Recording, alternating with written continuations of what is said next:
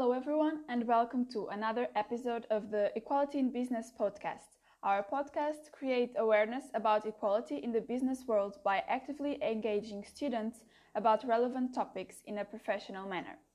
My name is Raquel Souza, and I am a master's student at Católica Business School in Lisbon and part of the partner management team at Equality in Business.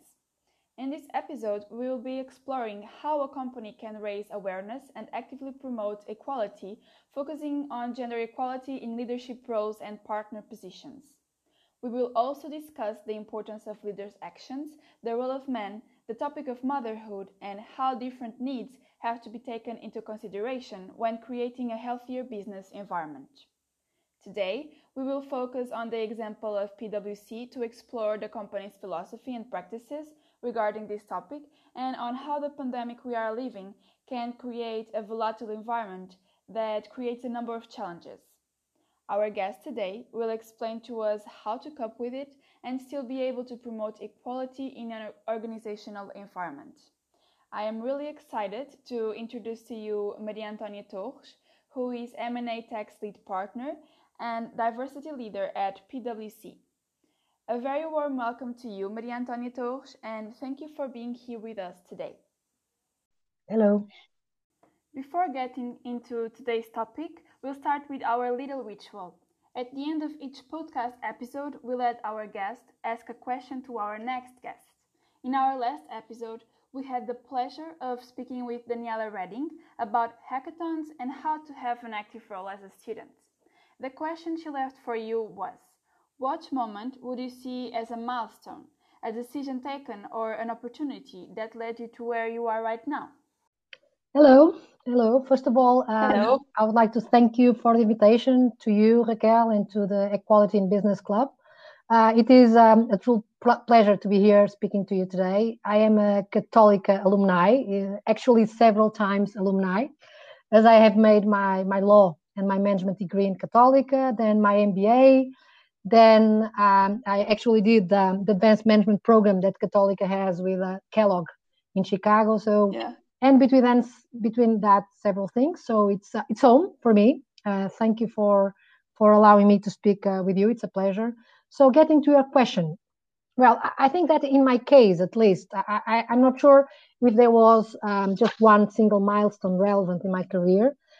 I can think of two or even three moments, at least, that had relevance in my career. But actually, I think they have something in common, which is the fact that somehow I put myself or accepted to be out of my comfort zone. As English say, I have decided to go the route less traveled, or just jumped into something in which I was not an expert. So, of course, this is my reflection now, looking back. I was not necessarily conscious at the time when the decisions were taken that it would be so important. But for instance, to give you an example, when I finished my law degree, I decided to do management, and it was actually quite strange for my parents and my colleagues 25 years ago, because everyone thought that I was going to be a judge or a lawyer, and that was the expectation. And I said no, I want to do management. And after that, when I was thinking of where should I start after I finished the management, when I was thinking where should I start my work life, I decided to look for a very financial position, and that was also quite awkward for my colleagues, as my friends were mostly in law and lawyers and judges at that point. They said, why would you want to go that way? And the reason was I wanted to start it where I would feel less comfortable, and the logic was, well, I will always be seen a bit of as a lawyer, or because I did the law degree first. So I want to start where I'm sure that I will get over all that discomfort with more financial or management aspects, and just started like that. I actually started in an investment bank. So later on, when I started the deals tax practice in PwC, I think it was also a very important moment, because at that time, actually, I was at home. I had my first daughter, and I was asked if I wanted to start this deals tax practice. And honestly, when I was asked that, I thought, what am I getting into for 30 seconds? Because I had no experience in the area. It's true. I did not have at all experience in the area. So, but after I thought, oh my God, for 30 seconds, the answer came out immediately. Yes. I thought, okay, I'm a manager. I was promoted when I was in maternity leave, actually twice. And then so I thought, okay, I need to start my business. It's the moment when you have your own number of clients. So I said, I have to start something. I have to do something. Being a manager, so I will accept, and I will know. I will get to know what I need to know, and so let's see how it goes. And I honestly, I think we could do a whole podcast around this, but it's very important to grab the opportunities. And for women, I think it is even more relevant because going up, um, sometimes there may be less opportunities, and if you lose some of the opportunities that go your way, it's possible that will limit your career. So anyway, it's valid for all. I think it's very important in anyone's career to to to have the courage to grab the opportunities. Yes, that's really interesting. Actually, I believe a lot of people don't like the idea of going out of their comfort zone because sometimes doing always the same it just feels comfortable, right? It's a routine and people usually like routines. So I really like your advice of going out of your comfort zone. And now, moving into today's topic, we know that you have been promoting and working towards the achievement of gender equality in the workplace for several years now. To start in the best way possible, could you share with us some information about women in leadership, such as statistics and numbers, so we understand the current situation a little bit better? Yeah, yeah, for sure. Yeah, we should always look at facts, numbers, right? Yeah, one thing that really worries me in our society today is that more than ever, people just jump into strongly agreeing with something or strongly disagreeing with something without checking the facts. Without making sure that they are taking their position based on true facts, reality, science, if that is the case. So we, meaning, well, the people that had the great opportunity to study, to experience, to read, to travel, to learn, I think we do have the great responsibility of not doing so, not contributing to all this mess. So, yes, when people tell me, oh, gender diversity is not an issue anymore, I think that's an old thing, it's solved. I always say, okay, let's just look at the numbers. And the reality of the numbers are for instance, if we look at our listed companies in Portugal, PSI20 companies, you have Yeah. 20% of the board members are women. And as you may understand, we do not have many listed companies in Portugal, so this is actually a few women, not many people. So 20%, and you know that we have 20% because we have a legislation for the last 2 years that demands that they have 33%.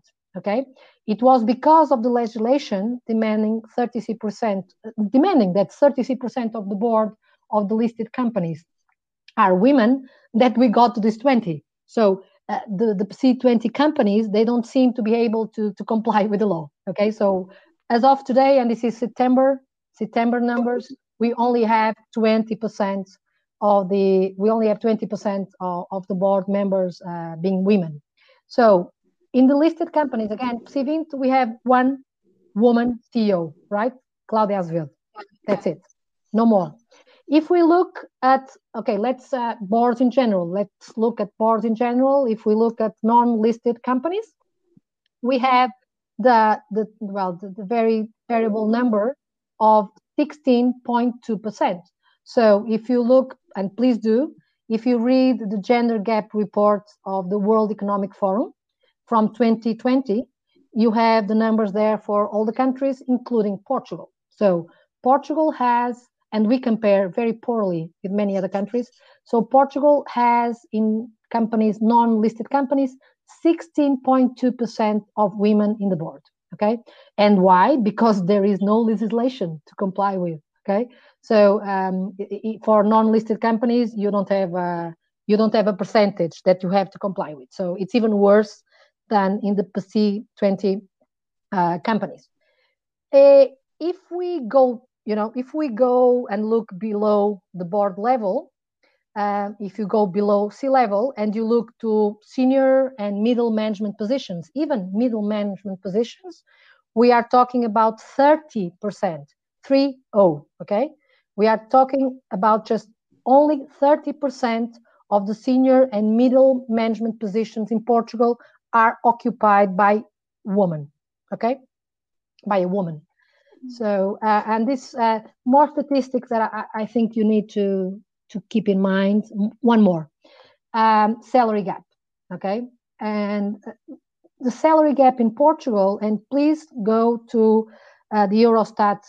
Eurostat has a very important survey on labor, and that covers the 28 countries of the Union. And if you look to Eurostat last Eurostat report, you will find that there is a salary gap in Portugal of 16.2%, meaning that in average, men have salaries higher in 16.2% than women. Okay, and if you look at two management positions, if we just look at management positions, this salary gap increases to 30%. Okay, so if you look at the higher top positions in organizations, men earn more 30% in average than women. And so it's interesting to look at the numbers, and as any scientist, in this case a social scientist, we need to make some hypotheses, right? We need to. So why we need to understand why is this the picture that we have in 2020 in Portugal. And so we could think, okay, maybe an educational gap, maybe we have less women educated than men. That could explain, right? So let's start exactly on the learning point. So in the last 21 years, every single year of those 31, in all the Portuguese universities, more women graduated than men. Okay? Not all the faculties. So imagine in Porto University, you may have engineering, in which in some of these years, there were more men than women. But if you look just as universities in Portugal as a whole, in all the 31 years, every single year, we have graduated more women than men in this country. Okay? So you would think that 30 years would be enough for someone to get to a top position, right? In companies, in universities, in the government. Where do you want to be in 30 years' time? But that's not the case. That is actually not the case. So, and if you look at the information in Instituto Nacional de Estatística, INE, they say that actually we have in Portugal 34.2% of employed women with a degree, and just 20.5% of men. So besides the fact that the universities are in 31 years putting more women with degrees in the workplace than men, if we look at the moment, just cut off in this moment, we have 34% of employed women with a degree and just 20.5% of men. Okay, so it is not clearly an indicational gap. It is not that. So we could think, okay, so it can be an employment, it can be the result of a low employment rate of women. We can say, okay, maybe we don't have enough women in the workplace, so we don't have enough women working, therefore we don't have enough women in these higher positions. But that's not the case also, because Eurostat, in the report that I mentioned to you, they say that Portugal has 67% of women employment, which is actually a rate that is higher than most of the EU countries, okay? And it is clearly above the EU average. So it's not the case that we don't have enough women in the marketplace in the workplace to promote. So, another hypothesis could be, and what about culture? What about culture? In some countries, the culture, society does not accept that women work. It could be the case, but it's not clearly the case. In Portugal, we had always a very significant rate of women employment, which started. I don't know if you are aware of this, but it started growing significantly during the colonial war, as many men were at war overseas. So women, they had to feed their families and they started working. And after that, we always stayed with very high rates of women employment. So from a financial point of view, and just coming to these latest years, the fact is that, as you know, and I believe that you all know that, a few families in Portugal can actually function with a single salary. Okay, so we are just used to it, to the fact that mother and father they work, right? They work because it's needed, and this is the reality of most of the families. So we do have a culture that accepts with no issues the fact that women work. So this is not the case. I'm quite a good scientist, so I still have some more hypotheses. So maybe it is the fact, as it happens, for instance, in some countries in Europe. Maybe it's the case that women work mostly part time, and a part-time work affect the fact that affect their careers, that they may affect the progression. Could it be the case? But also no, because same report, we have in Portugal a very, very low part-time work rate. Actually, for women and for men, we don't have a culture of working part-time because we cannot afford it, probably.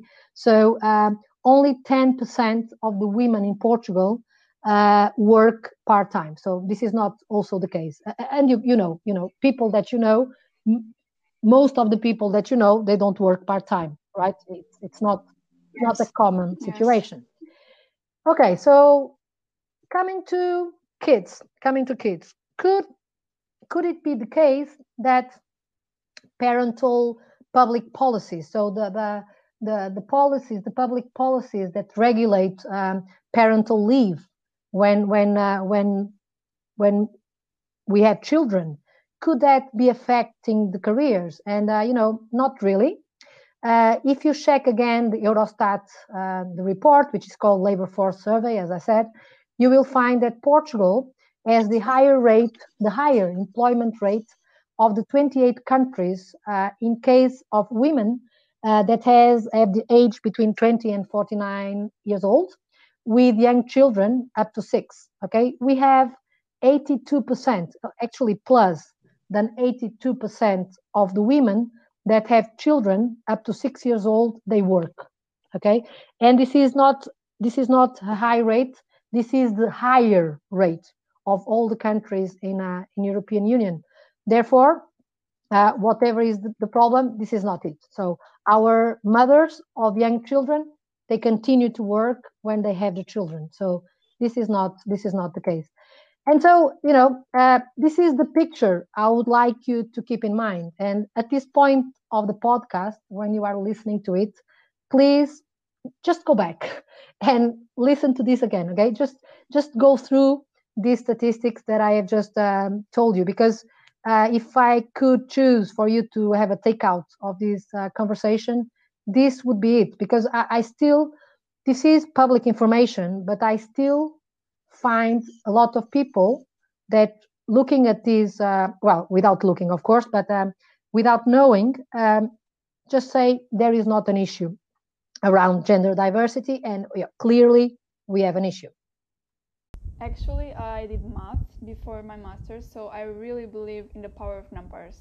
While you were talking, I was writing down the numbers, as I believe we understand better numbers when we see them written down, and it's really impressive what you just described. I knew there was a difference but I had no idea that it was so big. So please, everyone, do what Maria said. Go back, write down the numbers, understand better the situation.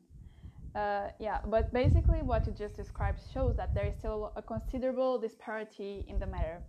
Apart from the social aspect, why is it important from a business perspective to bridge this gap? It's an excellent question. So, and some a question that we actually need to be able to answer. I guess that all of you, or most of you, are going to well to have a career in business, and this is quite important. From a business perspective, we need diversity. Okay, we need diversity, and we need today more than ever. Okay, the growing complexity around us and the consequent reduction of our capacity to anticipate the future. You know, the future these days means that what is going to happen next week. I don't know if you if you have if you have that present, but for companies around the world today, the future is next week because we actually don't know what is going to happen. Okay, so all this complexity, all this we are not used to not being able to anticipate the future. Okay, so it makes absolutely indispensable in our organization that you get all the diversity of thought, all the diversity of experience, of knowledge, of approach, of skills, neurodiversity. Okay, we need extroverts and we need introverts. Okay, that you can get. You need all diversity that you can get. If you do not get it, you will be clearly reducing your capacity to decide. Okay, you will be reducing the quality of your decisions. You will be, reducing your capacity to identify trends that are fundamental for the business. Okay, and of course, there is a war. There is a war for talent that will grow as complexity grows, as tech grows. We will need more and more talent, but all the companies around the world, all of them need more talent, and so it's quite complex. For instance, in Portugal, we had recently a lot of tech companies, very sexy tech companies coming to Portugal, and there is quite a war on people with technological, to say better, background. Okay, so what all of these mean, and I think I struggle to understand why people don't understand. So if you have a board room with white, and it could be woman for this matter, but with just white, 55, 60 years old men with a degree in Católica, okay, that have studied and lived in Portugal, okay, it's the tendency, and specifically if they got there without any any differences, at the level of neurodiversity, they are quite similar, which is the common situation these days. So if you have a board like this, it will actually be quite possible. It's really possible that facing a problem, everyone will have probably the same approach. Okay, and so for me, this is I even struggle a bit to explain because it's quite clear, right? Because if you look at your LinkedIn network, if you look at your group of friends, some people do have a lot of diversity in their groups. I'm not saying that's not the case, but generally that's not the case. And if you don't have this kind of diversity, if we have a problem, everyone will think this is the solution, and the solution will be very similar. So we need diversity. And when we talk about diversity, very simply, we cannot afford to keep 50% of the population, women I mean, outside of the equation, right? So when we look at the companies and women are not there, not at the board, not at management, okay, you are just keeping outside 50% of the population. So that's not possible. That's not sustainable. And Raquel, just picking up of a point in your question that you were not including, but I need to include. It is besides, you cannot anymore think of business separately from society. Okay, that is over and out. Yeah, It true. is past. That's past. If you are looking to have a sustainable organization today and you want to have it for many years, you will have to not just care about your shareholders, as we did in the past, but you need to start thinking about very carefully about how your business impacts stakeholders, how your business create value for the stakeholders. Okay.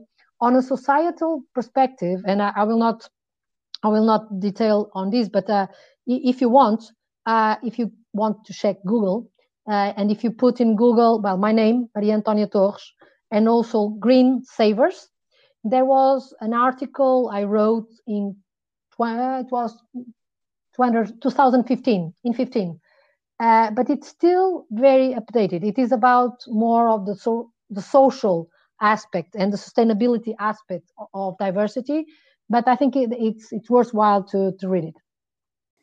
Thank you very much for your insights. Please, everyone, check it.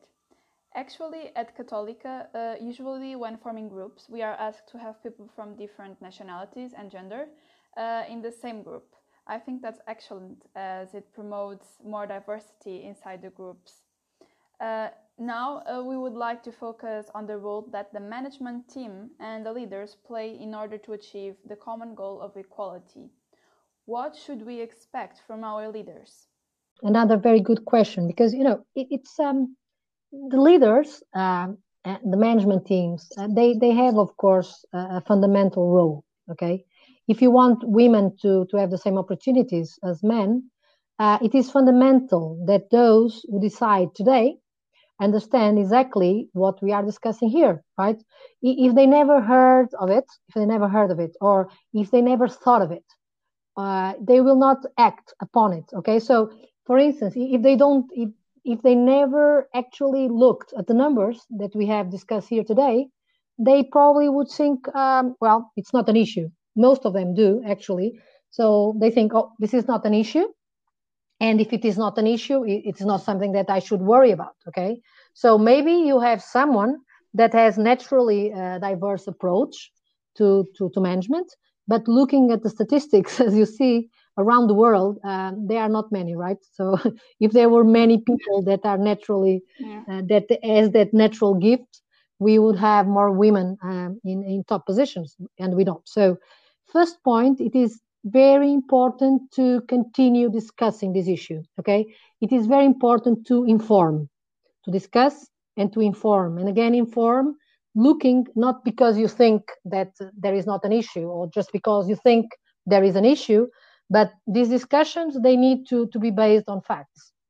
And so, for instance, I do believe that the business universities have a very important role to play in this, because they actually can assess uh, leaderships, right? They can assess C-levels, and they do it in terms, for instance, of training. They do it in a position in which leaders come to the universities to learn, to understand the trend, to understand what's going on, to understand what the people that study, that investigate, what they think that will come. And so I do think that business universities, can do more and should do more and can do a lot on this topic. Okay, advisors also, and I'm talking about PwC. We have already started that route, but I think we have such a huge number of clients around the world, and we have today as our mission to make sure that besides our technical stuff, besides talking about assurance, talking about taxes, talking about tech, talking about strategy, we also talk about these trends and these issues that are actually essential for the society and for the world we live in. The environmental issues, also diversity issues. So we need to talk about that. And today, that's why whenever we have a diversity program, or within the organizations, or a diversity club, as you have, or a diversity event, whatever, we need to make sure that we get men involved. Okay, and because if we are talking about diversity, when I said we don't want to leave 50% of the population outside the equation, we don't want to leave neither part of the 50% outside, right? So we want to, this is an issue for men and women. So we want everyone involved. And this is quite relevant and important. We need everyone to understand this is a humanity issue. So we need to discuss it all together. And also, on a more practical fashion, if we concluded that in general in Portugal, non-listed companies, you have only 16% of women in board, who is deciding, and only 30% of women in middle management positions, who is deciding on the careers? Who is? Men, right? Mostly men. The decisions are being taken mostly by men. So it's not a question of if, it's a question of need. You need to actually have men involved because you know, because it is a humanity issue, and because from a practical point of view they are taking the decision, so they need to understand what's going on. Yes, that is true. Well said. There are still a lot of stereotypes associated with women in leadership positions. Actually, studies show that women are devalued in male dominated environments, although they have proven to be equally effective leaders. Moreover, introducing the concept of transformational leadership, studies even point out that women's leadership tends to be more transformational than men's. Which stereotypes, according to your experience, are still present in organizations nowadays? And why do you think that still happens? And how can it be countered? It is still, first of all, it is important that we recognize that stereotypes are there, okay? And the problem with stereotypes is they are mostly unconscious, okay? And this is something that when we are talking about diversity issues or problems, we need to be aware of, okay? Because it in a way it's easier when you are discussing or when you are working with people that have a conscious stereotype, okay, a conscious bias, as I usually I'm more used to call it, okay. It is more easy because if you know that someone has an unconscious bias toward women or toward people that has kids or toward people that love to go to gym every day or whatever the situation is, if you have if you know, it's easier for you and it's easier for the person that is leading you to overcome it.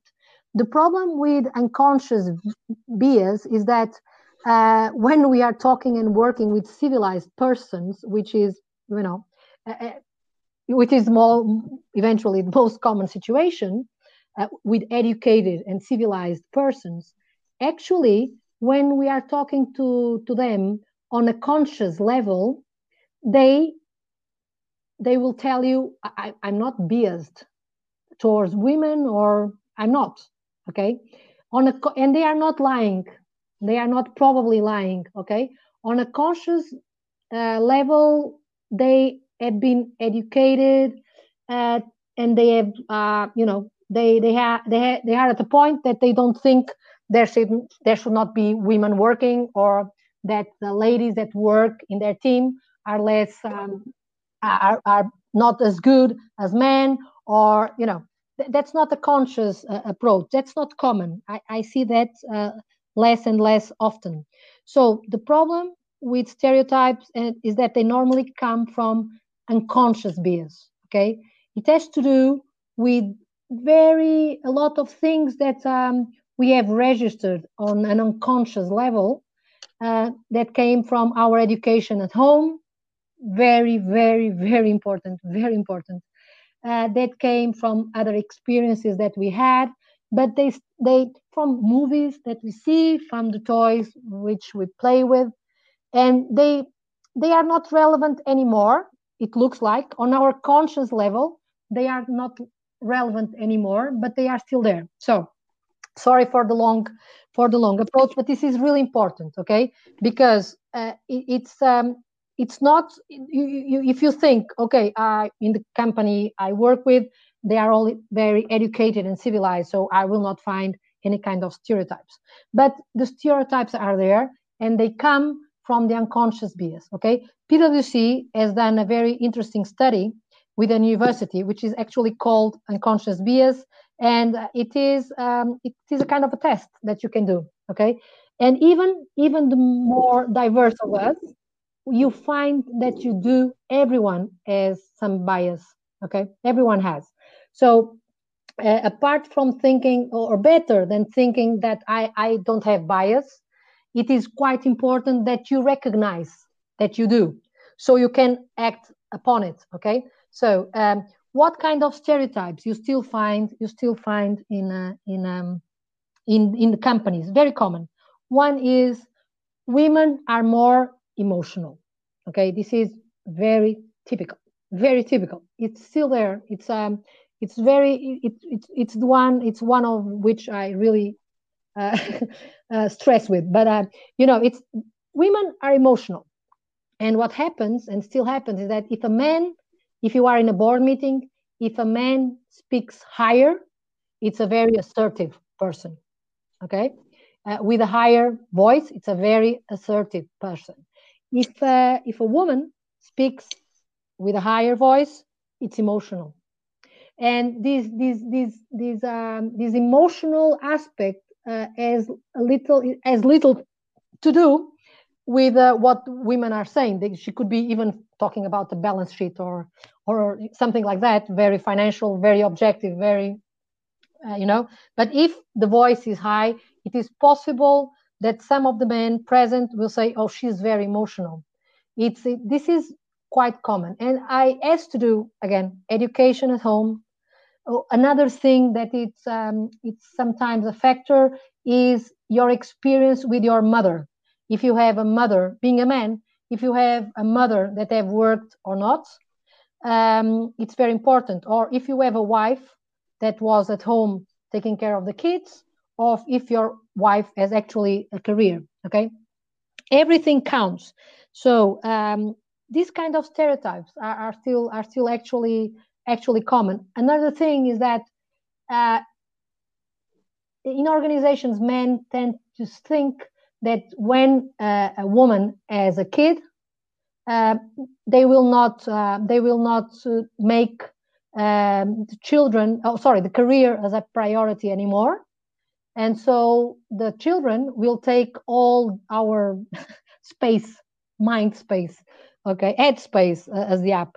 So that the children will take or our head space, and there will be no space anymore in our lives for career. And again, it's very important that we think, why is that? And I think it is because probably some of the men, they wanted their wives to stay at home looking at the tree, even if they didn't. But it's a kind of a very survival kind of aspect, or it's a very ancient thing. So men, they tend to probably think that it's very good that mothers would stay at home taking care of the kids to make sure that the species survives. So it's a very ancient thing that are in our DNA, but it's not neither anymore, as we know. But still, first thing they think, okay, if this woman is going to have a kid, she will not have any more time for the careers. And sometimes they don't even ask. So it's a question of, they say, oh, no, no, I'm not asking this to her, I will ask this to Joaquin because she had a kid and she needs to focus on another stuff. Sometimes it is not even that done on a the intention is well, could be even a good intention, if you understand what I'm saying, but it's because of very ancient and very unconscious ways of looking at species, at life, at women. So yes, it is quite important that that you will still find, and probably for many years, you will still find stereotypes in relating to this. Yeah, actually, I believe that my generation and people that are now having kids have a big responsibility in educating their kids in a different way. Not saying that before people were not educated well, but in a different way, in a more inclusive way. I think it's really important Absolutely. that we know that we have to do that. But we were talking about the topic of motherhood. But do you think that nowadays employers still consider motherhood as a factor while choosing employees? Do you think that people are left out because employees believe that they will Yeah. get pregnant or Yeah. You have kids? the problem in our, in the world today, and always, but now we the globalization has good and bad things. But the problem with these situations is that today we are very polarized in everything. So what you find today, just looking at Portugal, what you find today is very good examples and really bad examples. Okay, if you look at information from ACT, from the entity that inspects the work, you find that unfortunately there are many, many, many companies in Portugal that still do this type of discrimination. Okay, it's they not only they do not recruit, but they send away women that become pregnant. Okay, so unfortunately, and this is a part of the country that we sometimes forget, even me, because we have done in PwC a study on 2014 on women working in Portugal, and I remembered I was surprised, because I was surprised that there is two realities. One reality is the reality of the company of which I'm a partner, the reality of many big groups in Portugal, of the financial sector, or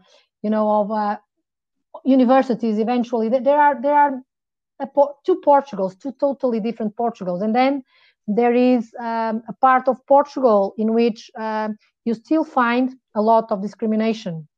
I remembered that we have interviewed some ladies that worked in a very specific industry, a very specific sector in Portugal, and although they couldn't even identify themselves that they were discriminated, what was going on is that today, of course, we have a very equal legislation. So you cannot have people in the same position in a company being paid differently. Okay, so what they did in this industry, and it happens unfortunately in many others, is that although they cannot distinguish, so if they have a woman supervisor, they have to pay the same to all the supervisors. What they did was, these ladies, they were doing the functions that were less paid were all women, and the supervisors, it was an industry, the supervisors, they were all men, and that this was the way they would go get over it. This is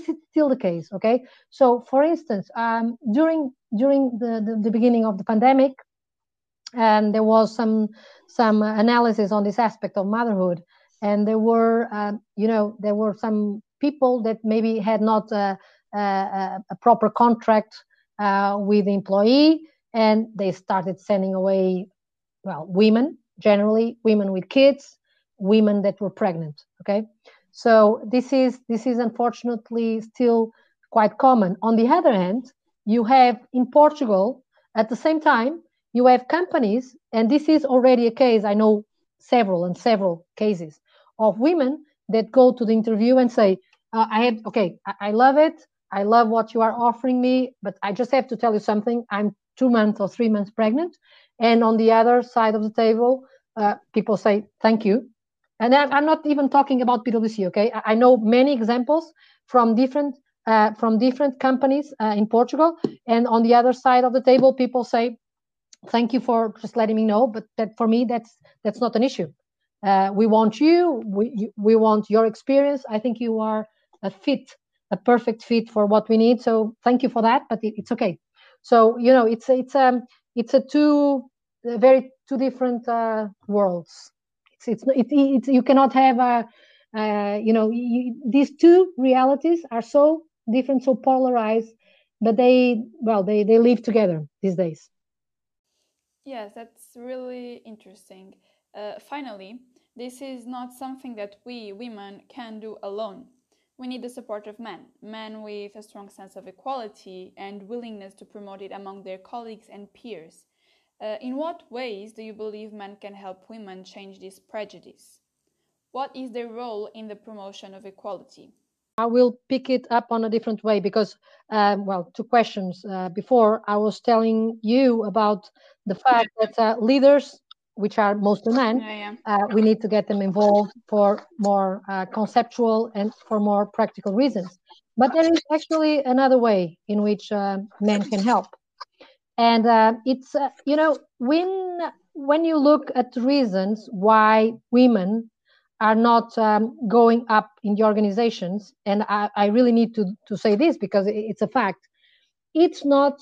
If we listen what I've said until now, it can seem that organizations are the only issue. Okay, and actually, it's not necessarily a situation in which it's only the organization fault, if I can say so, because you would, and there are studies on that, even if you have an organization in which you put together all the conditions to have women promoted and going up to the higher levels of the organization, you will find that that will not happen. And this is also quite important. The problem is that besides what is going on within the organizations, there is um, an individual approach to these matters, a more societal approach to this issue that is quite impacting women on their progression. And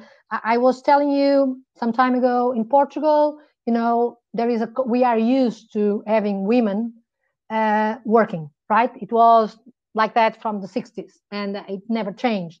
It is true. On the other hand, we are also used to have these same women cooking alone, cleaning the home alone, taking care of the kids alone, going to the doctor with the kids alone, taking care of the clothes of everyone in the family, including the husband, alone, taking care of the larger family alone. This is also our culture still. And I was curious some years ago about the fact that is this is this something that changed? So how are the young couples living these days? Okay, how are they living these days? And so in a Women Day, we have done a survey in PwC because our average age in terms of our staff, our average age is like 25. So I'm very old in PwC. I'm a very old woman in our organization. And the thing is that we have asked them, well, how do you live? We have done interviews. How do you live with your wife or your girlfriend or boyfriend? How is your day? And actually, when you were talking about on a conceptual basis, our guys, they were saying, oh, no, no, no, no, my girlfriend or my wife, she has her career, she's working normally, she's a very bright, wonderful lady. So no, I don't even think of the fact that she has a career. Of course she has a career, and that's not an issue. Okay, but then we were asking very detailed questions. So what's going on at dinner, and what's going on at dinner back home? And what was going on in most of the houses was that the guys were at the sofa and the girls were cooking. Okay, I was like, what? And that was the case. And in very specific issues. And for my own surprise, and I'm sharing with you a personal experience. It was very interesting because I like these issues. And during the first wave of the pandemic, As you can imagine, we went home, all of us, in March 13th. So I stayed home for, I don't know, maybe 2 or 3 months with my husband, no maid.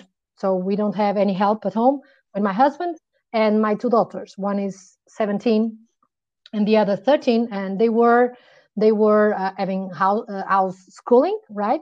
My husband was working from home and I was working from home. Okay. And I got to the conclusion, although in some aspects, for instance, I generally don't cook, but in some aspects, there could be some, but in general, I was, I came from the person that was traveling, every week, and partner of PwC and doing my thing, clients, to mother, wife. And it was really difficult for me. I can tell it was really difficult for me to actually, put together all of this. It was really hard to work because we don't know where the key is. We don't have the cookies that we like. We don't have nothing to drink. I don't know whatever topic would come. I was the person that everyone would be asking anything, even if I was with my most important client in a video conference. Okay. And this happened to me. So uh, there is a lot of cultural issues and societal issues that we have to deal with. For instance, one common thing, this one did not happen to me, and I would not allow it. But a lot of the girls that work with us, they generally, when they have the kids, they tend to say, if I'm working late, my mother-in-law or my mother will say, "Oh, poor kids, your kids, they don't have their mother, they are just, just it's like an orphanage." So it's not something that people tend to say to the father, and it is still quite, and it is natural. It comes from, again, DNA, things that come from the past. And so there is, in the unconscious, again, in the unconscious of many, many people, men and mother-in-laws, there is still a lot of issues around the fact that the mother is really, really, absolutely indispensable. That the wife is really, really, absolutely indispensable. So, and this makes life career very difficult for women, much, much, much more difficult than for men. So the other way that men can help is, our husbands, our boyfriends, our friends. They need to help also from a more societal, a more individual point of view. If we do work, if two persons work outside home, if they two have a career, there needs to be a share. What you need to do at home with the kids, with the house, whatever, needs to be shared, and not necessarily 50-50. I'm not into that. Okay. It's just in a manner that works for the two people involved, but of course in a manner that allows both people to get to their full potential. That's absolutely something that you need to have, and I would guess that is something that will save many, many marriages. I would say. Yes, I couldn't agree more with you. I can perfectly picture what you are describing, and obviously that's a problem. But I think that if men are not used to it, we have to try to include them more and make them understand that they should help. Given all the topics that we discussed, leadership is very important in order to improve the situation. And companies need to act swiftly and thoroughly to change something that is so grounded in our culture. So I would like to ask you, what actions did PwC take Okay. and what were the Yeah. results of those COVID measures? has impacted everyone. So, uh, men, women, everyone, the children also. So everyone uh, within within PwC. So we have already worked around diversity for many, many years now. And when we get to COVID, fortunately, we don't have, how can I say, for instance, some of the problems we were talking about not recruiting women or letting women go or something like that. We actually and fortunately, we don't have that kind of issues. So generally, we do recruit. Well, actually, normally we recruit more women than men because we have thousands of people that we look at the curriculums every year, and there are more women than men. Okay, for instance, in tax, we struggle to recruit men. It's a struggle. So it's something that these kind of problems we don't have, but we tried to during COVID. We did a very well thought. I think it was not my doing, so I can say that a well thought program to try to help people just living better through it. Okay, so we did a lot of small surveys trying to understand things like, do you have the conditions at home to work? Okay, and the questions were around a lot of things, and including also, for instance, you can imagine a place, if you have a table, if you have a proper chair, if you ever. So we try to understand things from, do you feel that you can work at home from this type of conditions point of view, until up to asking people if how were they feeling from a mental health perspective working at home. Okay, so there was, and there still is actually. It will continue as the pandemic also will continue.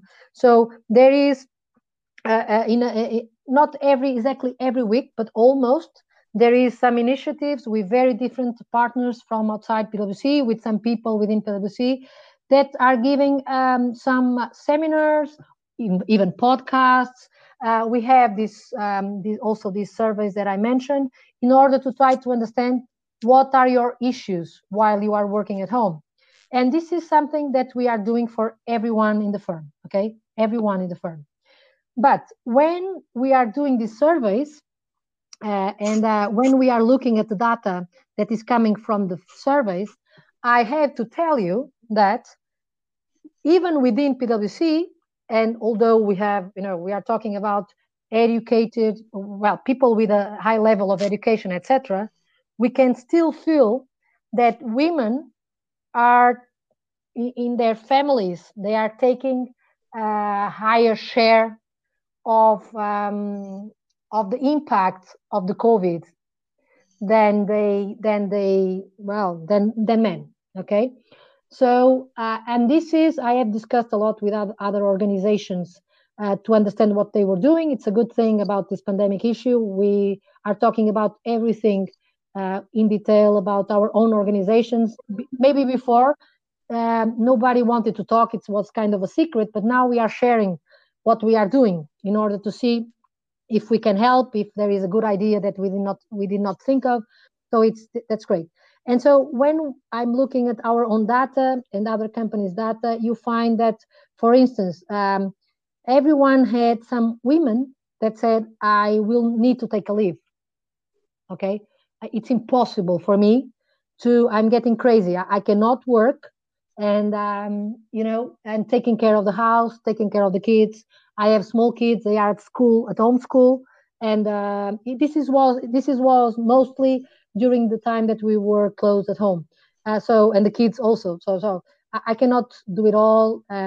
We didn't have any men saying this. Okay, so you could see, for instance, things like supporting the kids when they were small, doing their work, and also situations in which someone had to take care of the kids, and well, it was always the feminine side of the couple. And I imagine that in PwC we had some cases like this. I guess that in a different industry, with a different type of staff, I guess that this percentage should be really, really higher. As I told you, even I felt that I was being in charge of a bigger piece of what had to be done here at home. So it's I think within COVID, you still feel that women are taking a bigger impact. Uh, Outside PwC and in Portugal in general, I guess that you may have read something about it.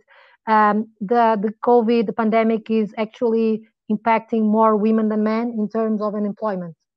So it's a very sad situation. I think we will go back in many different ways. We will go back in terms of gender diversity some years because of this situation. But it was like 110 years. Maybe now it's 130. I think we can live with that eventually.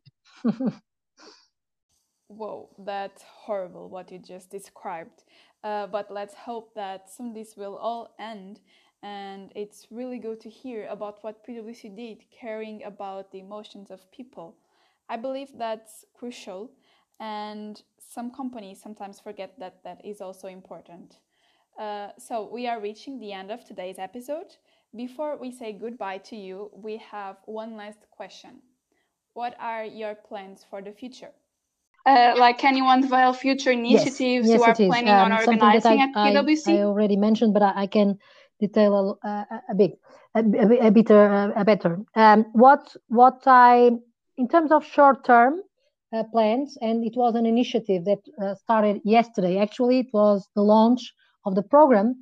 We are launching a program within a pro. Well, we have a bigger program which is called Be Well, Work Well, and this program takes care of physical, Yeah. emotional, mental, and spiritual um, uh, welfare of our people. So we try to work on all of these aspects. Physical, in the sense that we want our people to go to gym, so we pay gym. So we promote some events, some sport events. So we try to do this on the emotional side. There are a lot of things that we also do. On the spiritual side, we have a lot of things to do, but because we are working on the third point of the program, which is mental. And so yesterday we launched a program called Mind at Work. It was not my idea, but I really loved the name. And it will be a series of webinars done by a very, very knowledgeable institution that are all about mental health. Okay. So we started yesterday, and we will cover things like stress, and stress in a positive way and stress in a negative way, how it can lead to burnout, anxiety, panic attacks, internal resources, what kind of signs you can find and look for in yourself to see if things are working normally in terms of mental health, or if there's something wrong with you, with your colleagues, with your family, with your kids. So it's quite interesting. It will take 1 year. It is a 1 year program, and we will be focusing on the mental welfare of our people. So this is short term plans, okay? And then we will go on the spiritual quest. But one bigger plan that I always have on my diversity lead is that I want actually to make sure that we get in PwC to a true diversity culture. We have worked on gender, we have worked on race, sexual orientation. We need to still work on all of them, but there is something that I really want to work on in a more deeper way, which has to do with not just focusing on very specific issues, but focusing about humanity as a whole. So, and this is what I see when I speak about neurodiversity. So, getting to really specifically to the point when I really want inside the organization people that are different. The way they think, they are different because they are actually their brains are constructed in a different way. Their neural connections are different. And I was talking before in a very simple example, which is introverts and extroverts. Okay, you can imagine that when we are talking about the consultancy firm, most of us are extroverts, right? I'm not. but I learned to be. But most of us actually were born extroverts, and an introvert person as well, it's quite a struggle that you in some industries that you can progress, because it's hard. Sometimes the person that does more noise is the person that prevails. But I really want to make sure that we capture all the skills, all the different approaches, all the different ways of thinking of everyone. So neurodiversity is something that I want to work on. It's not a short term plan. It's a long term plan, but I want to do that too. Okay, now that I heard all these plans, I want to work at the PwC for sure. So, moving on from this topic, we would like to finish with our ritual. So, you answered a question from our previous guest in the beginning of the podcast. So, now we want to ask you to make a question for our next guest that can be anything related to equality, diversity, and inclusion. Okay. So that you like to hear I have another a question expert's take for on. your next person that will be doing the podcast. And I was thinking that, we were talking about COVID affecting diversity, and actually besides the pandemic, there are a number of global trends and phenomena that I think that are and will still continue to affect diversity. So I wanted to ask that, for instance, if Professor Nuno Moreira da Cruz understands that the movement that we are seeing now for globalization to a more local approach in terms of economy, in terms of geopolitics, etc., if he thinks, or how he thinks it may affect diversity. Okay, thank you. That sounds interesting. I'm curious to see what he will answer. So, thank you very much for your time. It was a pleasure having you here with us today discussing equality and how to cope with it in the times we are living in. It was really good to have you here, and I loved our conversation. So, thanks for listening, everyone. We hope you're enjoying our content. We love to hear your feedback. What would you like us to add, to change, or to continue? And if you have specific topics or questions in mind you'd like to know more about, we're happy to include this in the next episodes. You'll find us under the name Equality in Business on LinkedIn, Facebook, and Instagram, and any input is highly appreciated. You'll hear from us on our next episode on the 4th of December, 2 weeks from now, with Nuno Pereira da Cruz from the Center for Responsible Business and Leadership, and the topic will be purpose-driven businesses. Until then, stay safe and healthy.